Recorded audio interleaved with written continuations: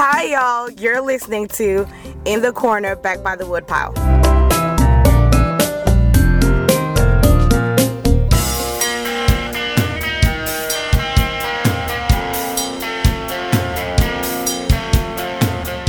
I'm Spun Counter Guy. Thanks for stopping by.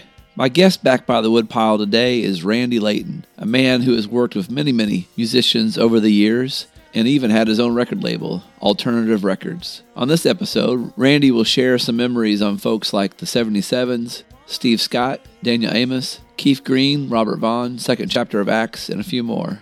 In addition, we'll talk Christianity in regards to how faith should inform art, and a little about Randy's deteriorating health and how that plays out in his daily life.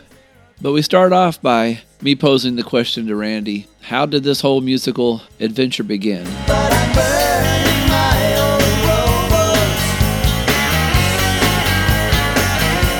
I would answer the question by just going back to the fact that I grew up, around music and around professional musicians, and, that was just always there. And it was always present. So was a church-based environment, because my mom in particular was always, dragging us off to, church as little kids, and Open Door, Baptist, Presbyterian were all like early churches that we were involved with. So if you want to fast forward to, say, the Jesus movement, my first exposure to that would have been through my older sister. She's about 4 years older. And around 72, she directed me to this church that she was being sucked into, which is a local Assembly of God. And it was there that, for the first time, that I got exposed to some of the music that was kicking around at that point in time. Love songs, Maranatha compilations, what have you. But it was also being exposed to the culture. So that came along with that. So it was my first exposure to people that were, praying in tongues or, raising their hands, all these things we didn't see in the churches that I grew up in. So what did you think of that at first? It was attractive initially, and then I remember very well this negative experience, which was tagging along for one of these meetings, after school. And there was like in a prayer circle, the guy that was leading it was like, and he was teaching that the gift of praying in tongues, for example, was something that everyone should have. Like, this is available to everybody. So we're just going to go around and just pray that each of you gets a spiritual gift if you don't already have it. And so it comes around to me, and of course, I'm not there. I'm exploring this stuff, but I'm not, at this point, certainly enamored with that gift, and I was a little uncomfortable suddenly being put on the spot. So I remember just kind of making something up, and they were like, praise God, you got the gift. And I went, okay. So I remember kind of dropping out. I did my rebellion thing for a couple years, but I kept getting around people that were in this culture, not specifically evangelical, but just, part of various, church groups, because my parents continued to be involved in local churches. At the same time, I'm exploring all kinds of things that are not Christian-based culture things, So whether that's, reading books by people who certainly weren't in that zone, or exploring film, or exploring drugs, or what have you. I just went through a period of where I'm juggling like a belief in God, but I'm also exploring all this other stuff. And it wasn't until I came back to it in the late 70s, there were a couple of guys who were coming to our school, and they'd had this class, and my girlfriend at the time wanted to go, and I kind of like, okay, sure. And then we both had the thought, like, we'll just fool these guys. We'll just pretend that we're down with this stuff, and we'll just go. It's something to do. We lived in a very small town. There wasn't a lot to do anyway. And funny enough, we got kind of sucked into it, and eventually, by the end of that school year, I had an experience that was pretty powerful, and I wound up, getting saved or resaved, or however you want to phrase it. And that started the journey, and more seriously. And what it also did, interestingly enough, was put me immediately around people that were into the arts and things like that. And so And because I was already sort of predisposed to that, I just got really early exposure to a lot of things that you maybe not typically would have been exposed to, but, So it was just an interesting period. As a baby Christian, I'm suddenly helping to put on shows like, Rose Band before they had their first album out, or DA, early in their career and things like that. So then I found myself moving to Eugene, where I immediately got sucked into, voluntarily. I became part of, Christian commune culture. So belonging to things like Shiloh, which is part of Calvary Chapel. And there were a couple other things that I belonged to that were similar. And it was just living with a bunch of similar Christian hippies, as you might imagine in the 70s. It seems like a million years ago in a lot of ways. I mean, not just time-wise, but also just in terms of who I was then and I think who I am now. But it was a really, really interesting period.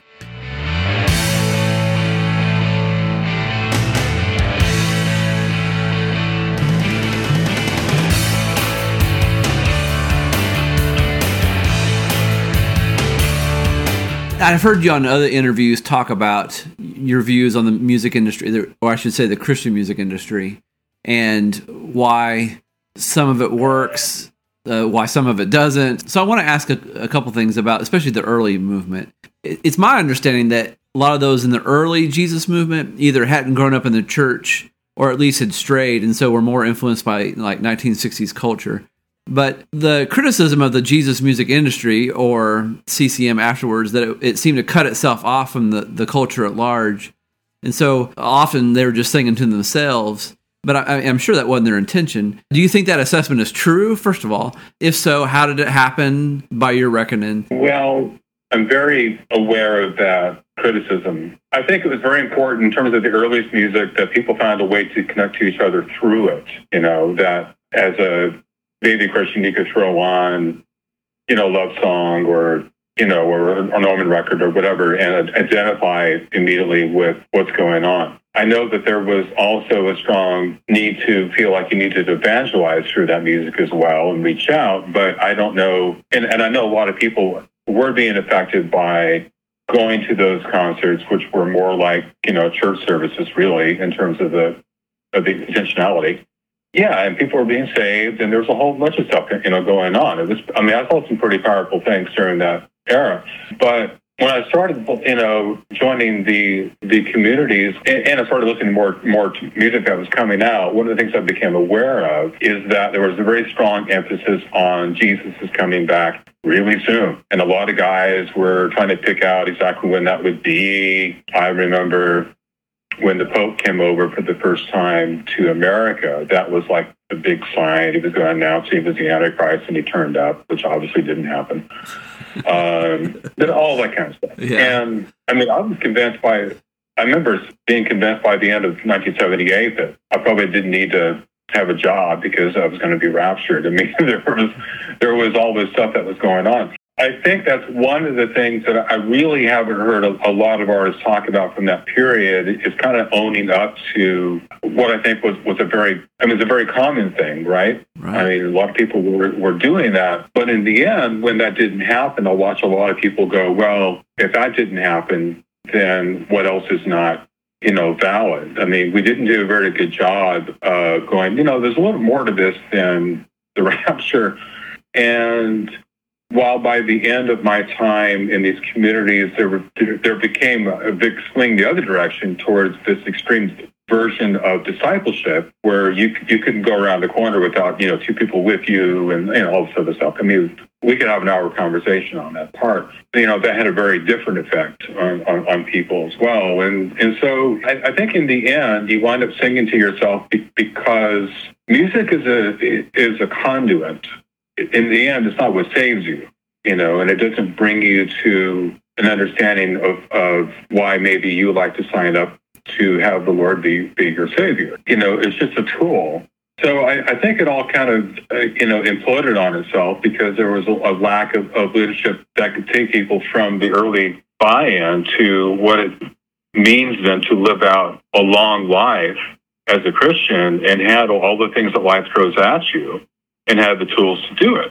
life's really tough. And I just remember a lot of people kind of sold the idea of like, once God got into my life, everything kind of just lifted and all my problems went away. And for a period, you might feel that, but then, there's going to be other realities that come in. It did for me, where it starts challenging the things that you were taught. And so I just remember really by the early 80s, I was really not feeling very good about the manner in which we were, as a Jesus culture movement, we had treated people that had come to us. And there's a lot of things I did as a street evangelist during that period that I am embarrassed about now.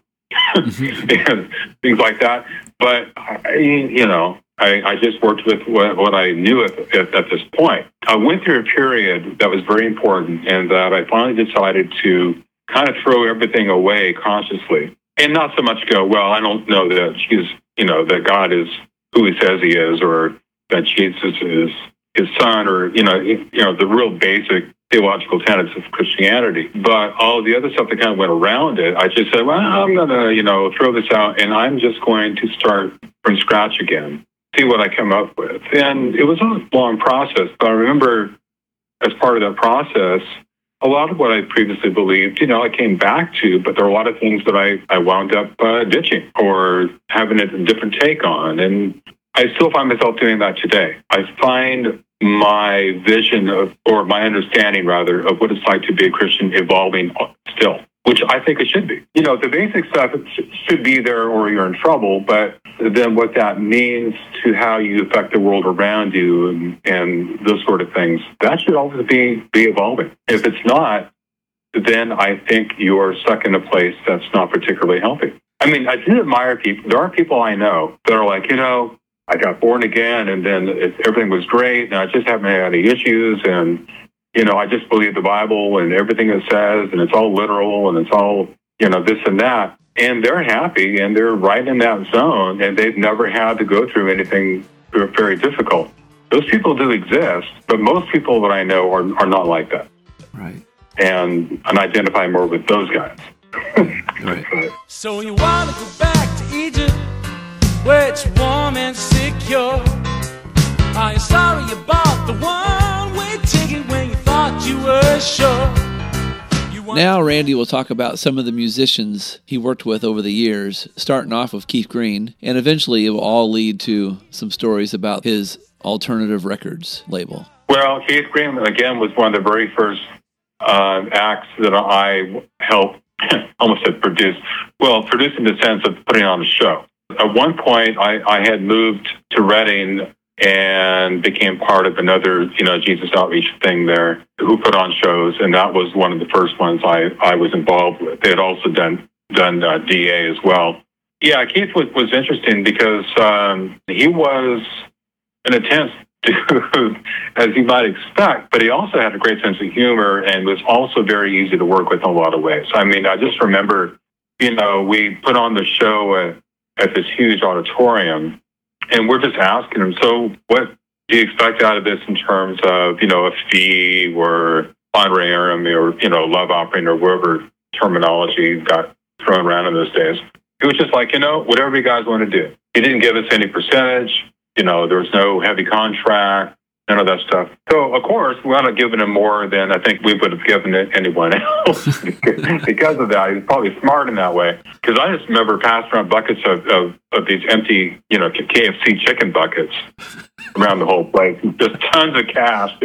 But, we also felt like that was going to a good place and a good cause. I had seen him before that. I had seen him perform at Jesus Northwest back in 78, I think. That was a really intense show in the sense that no matter how together you felt as a Christian, suddenly, you felt like you weren't. Mm-hmm. He just had a way of back then of sort of making you feel like, you haven't sold yourself out enough.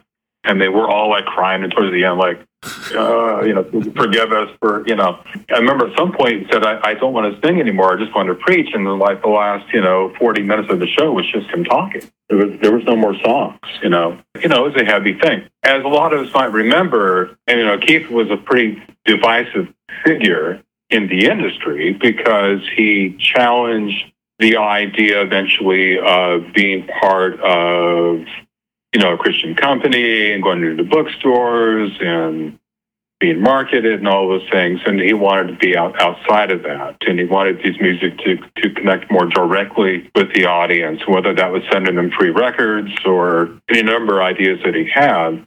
He was not a perfect guy. He had a lot of flaws and pissed off a lot of people. But when I think of him, I think his heart was in the right place. And I think by the time he died, he was maturing to a place where he's becoming a little more understanding on how he could work with the various elements of the industry that he was fighting so hard against. And also, Keith, the laws of gravity do apply to you, and you can't put up all these people in a small plane and not have an issue. I mean, I remember just being horrified when I saw the news because I knew a number of those people because we worked with Last Faith Ministries in those days. So it was just, that was a difficult thing. But, in the end, it was knowing him was, as much as I got to know him, was a good thing. I wound up having disagreements with him, not in person, but just down the road in terms of how he approached things. I didn't agree with all the things that Last Faith Ministries wanted to put out there in their tracks and things like that. But, that's life. You're going to have that. And I felt the same way about the second chapter of Acts, who I adored, worked with also. I know that it's so easy. I've been made to like you. I also wasn't in total agreement in terms of how they viewed people trying to, make a living in the industry. They could be pretty judgmental about a lot of people. But, I love their music. I mean, I still love Annie Herring, and I remember sitting around with a couple female friends of mine before I got married, and we'd all sit around and pretend to be these guys. So I was Matthew Ward, although I was stuck with the baritone range, so I couldn't hit some of the high notes he was doing. It was kind of frustrating, but it was fun. I'm thirsty, Lord, my soul's on fire, and I'm hungry to eat this, my great desire. Another early show that we did, which is actually documented on there's a official DA bootleg site where you can download shows, and one of those shows that we did is actually on that list because I had the soundboard for that. This was the 77 show. So they were still very much in their country phase, but they were just starting to do a couple songs that would wind up on this disc eventually. Those were guys that by the time they got into the HD era, I began to go, okay, so these are people I can relate to. I understand what Terry is chaffing against because, he came up with through the whole Calvary Chapel thing, as I did in part, and I began to see that he was beginning to sort of move away from that line of thinking as his material developed and his worldview began to open up a bit more. So over the years, I was fortunate to get to know, some of those guys and Terry, and they were a huge influence, I think, on the things I was working on as a label. And I understand real quickly that before Alternative was a label, it was a mail order company for a number of years where I exported and imported Christian music from all over the world and was really the first person to even think of that. That started back in 1980, late 79, I think, actually. I wanted to find out if I could connect with other Christian artists from all over the place, and that's kind of what we wound up doing. It just kind of morphed into a label once I A, got burned out on the mail order part, and B, began to work with the people at Exit and at the warehouse, and that kind of birthed the label idea. So that's where you get the Sevens and Peacock and, the Steve Scott, steering me that direction. I just got to get it right. The story is old, where girl meets boy and boy meets girl. Love in the Western world. Well, especially Steve Scott, because I had always I've been aware of him as early as the late 70s because I was reading things like, Radex, and different things he was appearing in. I've been writing poetry myself since I was in grade school. Did that through high school, and by the time I was in high school, I was writing like these long-form abstract things that my teachers would go, I'm getting a headache. This is 20 pages long. You know, I'm not sure what you mean, but, you know. So that was a big part of my makeup was, again, you know, the arts were a big part of my makeup even before really becoming a Christian or taking it seriously, but that journey also continued after that. And so, you know, early on, I was reading a lot of the beat guys like Burroughs and Coffin and McClure, but after I was converted, it was, you know, John Donne and Chesterton, and reading Thomas Merton, what guys like Hans Rookmaaker and, you know, Francis Schaeffer had to say. I also had a big interest in painting, so I was really into things like the Impressionistic period, the art of Florence or early Renaissance. Later, guys like Marc Chagall. As a little kid, I just read everything I could get my hands on. So it's just kind of, you know, I'd read the cassette bottle, just read something off the table, you know, and it just kind of kept going. You know, even as a little kid, this memory I have of sneaking out my sister's copy of Eric Fromm's The Art of Loving, which is a ridiculous book to read when you're 12. But, you know, that's how starved I was to read things that were past my grade level. In any event, that was all part of my makeup. So when Steve came along and I heard his first record, Love in the Western World, I just fell in love. Like, this is totally the kind of guy that, you know, I want to work with, you know, or I want to, you know, emulate. All my messages come back to me. I can tell that they're unread. And you don't return my phone calls. Was it something we left unsaid? I've been aware of him earlier through Larry Norman because he'd worked with Larry for an unreleased record called Moving Pictures. There was a period of time in which, through Larry, I was becoming aware of British guys like Steve and like Steve Turner and people like that. So I was getting my hands on like Steve Turner stuff, you know, Tonight We Fake Love and, you know, stuff like that. When I started the label, it was, I want to work with guys like that. When Steve went to Exit after the Moving Pictures thing didn't come out, and then he got, you know, word Exit to actually put out a record on him, which is Love in the Western World, and then obviously he influenced or wrote songs for other people, namely the Scratch Band, who became the 77s, and a lot of their early material live was Steve Scott songs. A lot of them that went back to the earlier Norman sessions.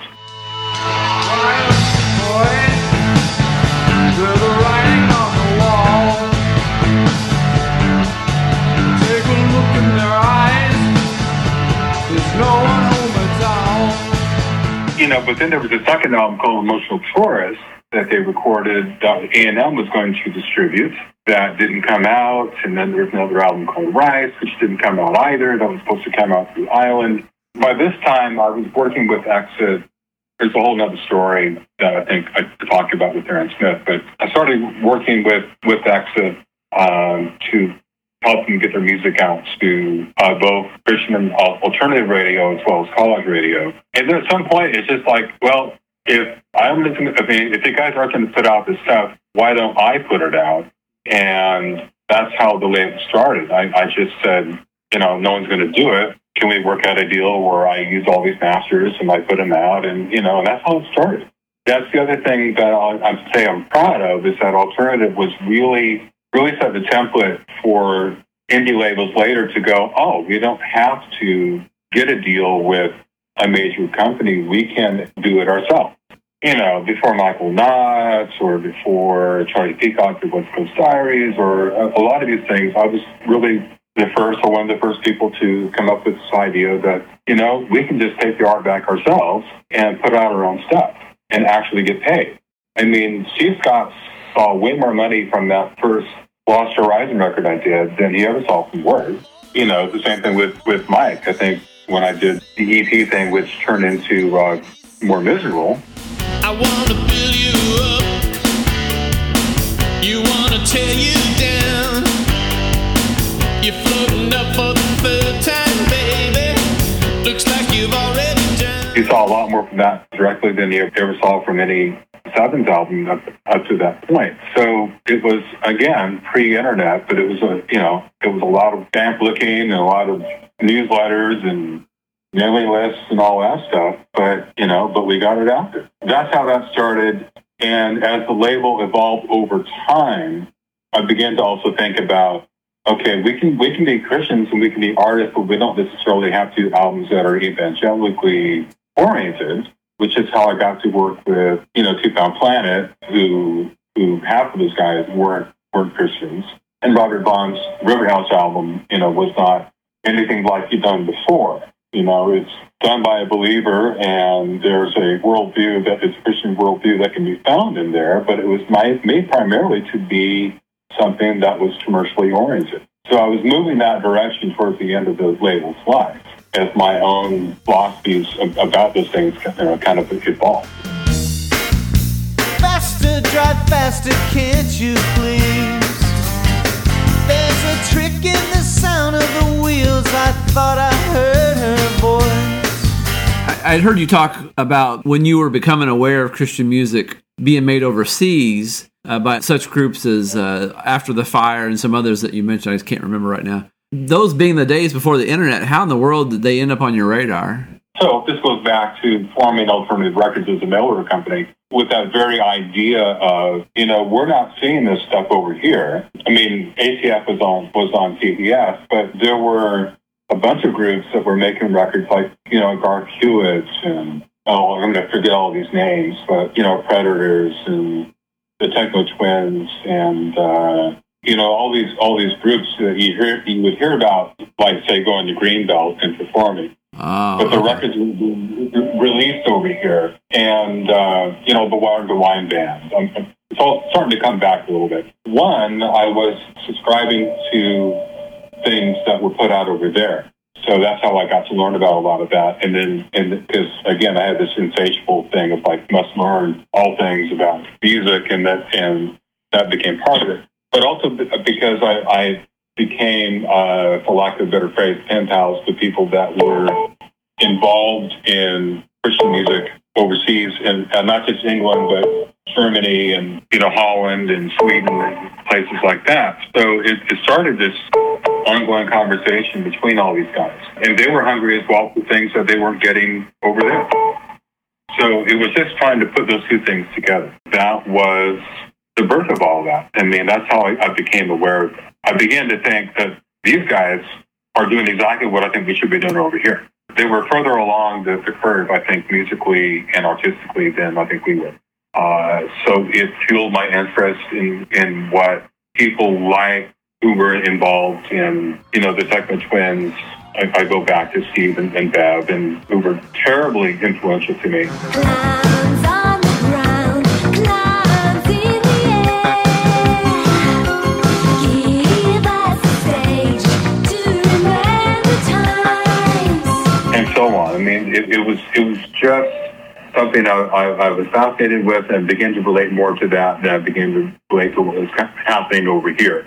I had less time for Petra. I had more time for what was going on over there. And so that's how that started. I mean, these days you can dial any of this stuff on the internet. It's easy to find. It's quick, and I feel very jealous. I had put all this work into it and a lot of money, because in those days, you'd phone up people overseas and then you give your $300 phone bill, which was a lot of money back then. Yeah. And, talking to Australia and getting the phone bill. But that was the only avenue I had at that point. And we wrote letters, and we did all kinds of weird stuff. From Brazil to Paris, my baby took a ride.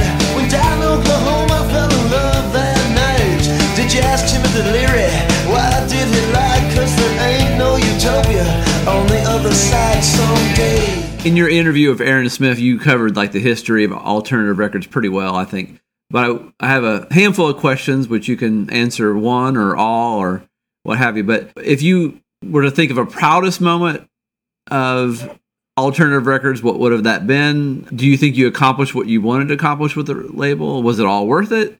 And do you these days ever get feedback or evidence that your work was appreciated? Yeah, a couple of those are pretty loaded questions, but do my best. Proudest moment, I mean, there's a few of them. I think one was getting a lot of letters. I mean, I used to get a lot of mail of people just going, I took a chance on Lost Horizon. I didn't know what I was getting into. It changed my life. You know, there was a story of this woman that her father was suicidal, pretty down, but she found a couple songs on Lost Horizon that she played for him, and that became something that they bonded over. So there are things you can throw out there and you have no idea how it's going to affect people. It's just, I mean, I was only like the conduit to kind of get it there. I mean, Steve obviously, created the art, but just to be part of that in some small way, that was pretty cool. Proudest moment, the one thing I can tell you is that when the Sevens album, and this is probably covered during the Aaron Smith Hour, but when the Island album came out for the Sevens, I had a pre-release copy. I took that to the local AOR station here, which at that time was number 2 AOR in the state of Oregon. And the music PD guy just went bonkers over it. And he wound up going 4 cuts deep on the album, 3 in heavy rotation.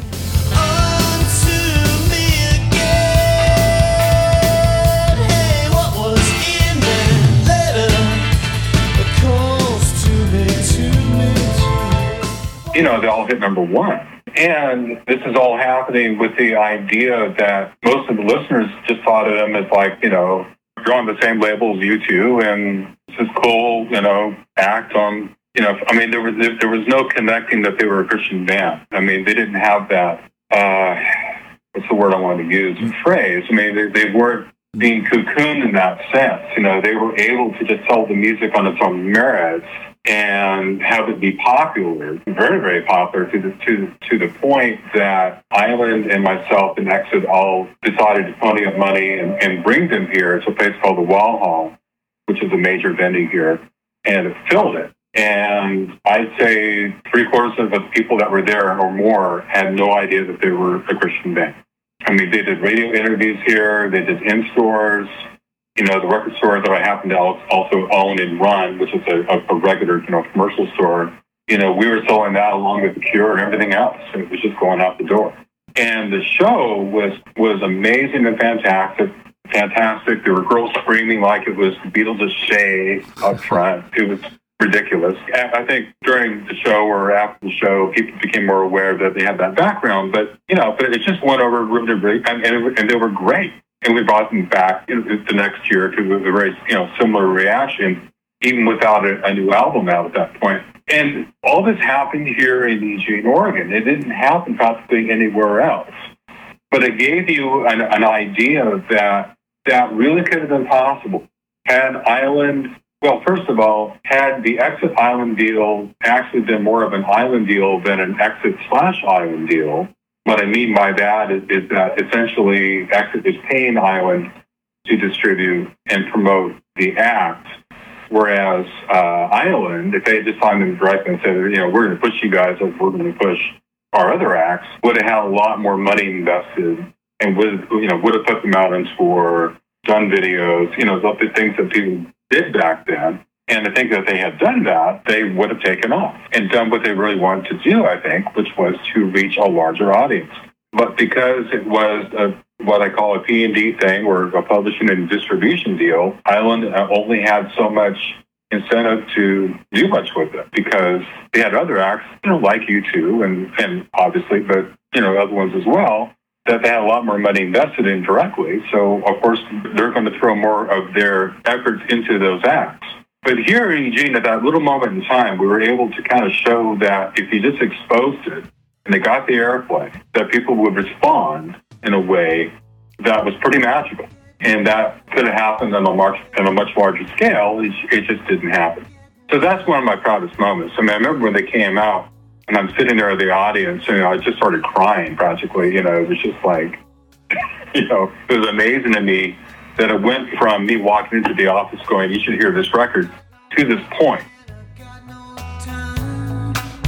I fall down every mountain I try to climb, but peace of heart is better than peace of mind. I got a bottom line, oh yeah. I remember talking to the head of Island, or not the head of Island, but the head of Island Retail, when I was trying to get the record into the stores.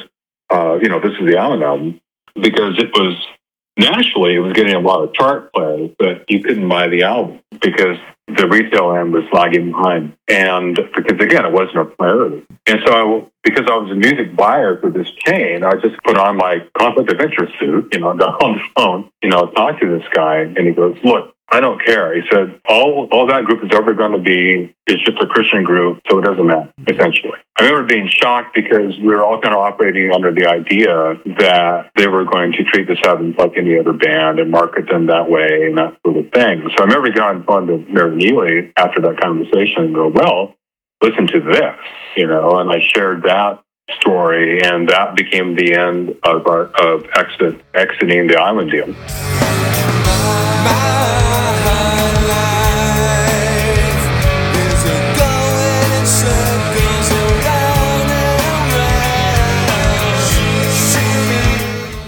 Other little moments would have been just the pure fact that I was able to give the artist back a lot more money than they'd ever seen previously, just being an indie, because we found a new way to do things and things like that. And then again, that's what I first talked about, where people are just giving you personal feedback on what that music meant to them. So was it worth it? Yeah. Did the Rubber House project by itself nearly sink the whole thing? Yes. But up until that point, everything had made money and done well. But songs from the River House is another story. In those hot summer nights, while my pretty one just sleeps. While my pretty one just sleeps. Let's get to the heavy stuff. I want to talk about your Christianity and some things, but first, kind of set this up. Do you mind talking about your current health issues? Yeah, so health troubles. Well, I've had them in some form or another almost all my life. I just was not made a strong human being physically. But it got pretty serious when I was diagnosed with multiple myeloma, which is a blood cancer and bone cancer, which does not have a cure. Essentially, it's a terminal diagnosis when they hand it to you, and they give you about a 3 to 5 year window. Although that window can change either because things speed up or because you don't really kick into a particular stage for a long time, and then that time can extend, which is kind of where I'm at the moment, because I was diagnosed in 2016, and I'm still here. It's really hard because it's a fairly young age, statistically, to be diagnosed with that. And then secondarily, there were just so many things I wanted to do that I feel like I'm not going to be able to really get done because of that. Does that change my understanding of what it means to be a Christian? I'm always working on that. It's good to pray and ask for healing in all forms, including physical, and a lot of people are also doing that on my behalf. But, daily I'm dealing with pain and other issues, and it's kind of wearing me down right now. So I can say that I'm struggling with depression over that, and yet other days were better, and I managed okay. I just realized that I may not be healed, and that's not in the plan. Or I might be. It just depends on what the plan is. I just need to keep myself in communication with God, and I often wonder if the Terry Taylor line about, should you really reveal anything when I just misunderstand it, applies more than I thought it ever did. There's a lot more that I want to do, and I don't know if I am going to get to most of it. I'm hoping somehow I do, but I need to be thankful for so much that's already happened in my life. But I'm being a bit selfish in that I would like more and more quality than what I'm currently getting. But it's not really a solitary experience either, because, a lot of people go through this and they're much more dire versions of it than I am right now. That's kind of what I have to say on that topic. The reason why it interests me is I feel like most of us, we live as if we're going to, spiritually, we live as if we're going to not have to worry about our mortality until maybe in our 80s or 70s or something. And I feel like people, when they get older, of course, they got a lot of wisdom by that point, since they probably have made so many mistakes and understand how the world works a lot better. But I also think we take a lot for granted. So that's why I wanted to ask that question. Like, did anything immediately change in your outlook once you got that diagnosis? No, I mean, I've been working on trying to get projects done, get my kids copies of everything I worked on, trying to downsize stuff so my wife isn't overwhelmed with, the enormous collection of musically related things that are here. There's no way I'm going to get to all of it. But I'm trying. But I didn't think as a lot of people do when they get diagnosed earlier in life, that I would come up against this mortality issue so quickly. I thought, by the time I'm 70, that would be the time to start getting rid of everything, blah, blah, blah. Not, I'm 60 and, there's this reality. So, yeah, it's a little, it's difficult. One of the problems I have is that because of the treatments and everything else, I'm just a lot weaker than I used to be. So it's a lot harder for me to go through records and things like that and find ways to deal with them.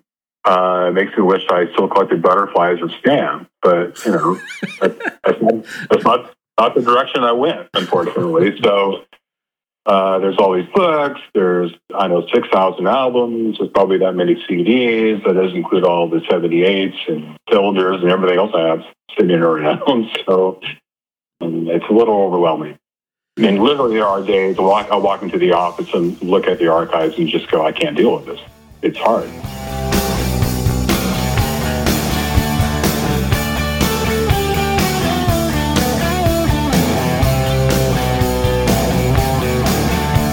Is there a scripture or concept that fuels up your understanding of, as Christians, what are we supposed to be doing? I don't know. I think Romans 6 or something. But otherwise, without getting into a specific, scripture, I thought the question was probably being approached from the artistic point of view. So if I'm going to approach it that way, then to borrow from Hans Richtmacher, art doesn't need justification. Artists don't really need that, like taxi drivers or computer programmers or any vocation. If they are great evangelists and plumbers, it doesn't help the customer very much that needs a plumbing job done any good. So for people in the arts, we have to do the best with the talents that God gave us. But it's a disservice if we, evangelize through music and do a lousy job of making music. Then we're not reflective of the Creator who created us and gave us these gifts.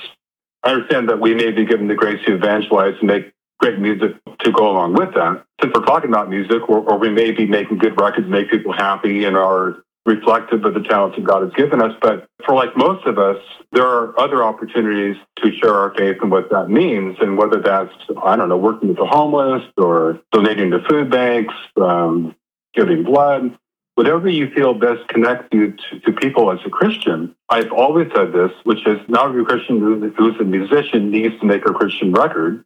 And I think we understand that more than we used to.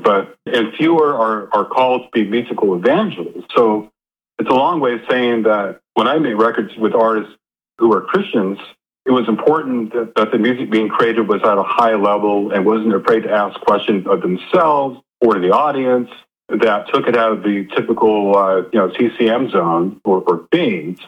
And that the longer I did that, more important it became to me as well to make us available outside of that zone, which was getting commercial distribution deals and working with bands who weren't all Christian members, like Two Pound Planet, or an album like Songs from the River House, which would not be mistaken by anyone for a typical Christian album. But I still thought that was a valid statement within the context of how I approached the company.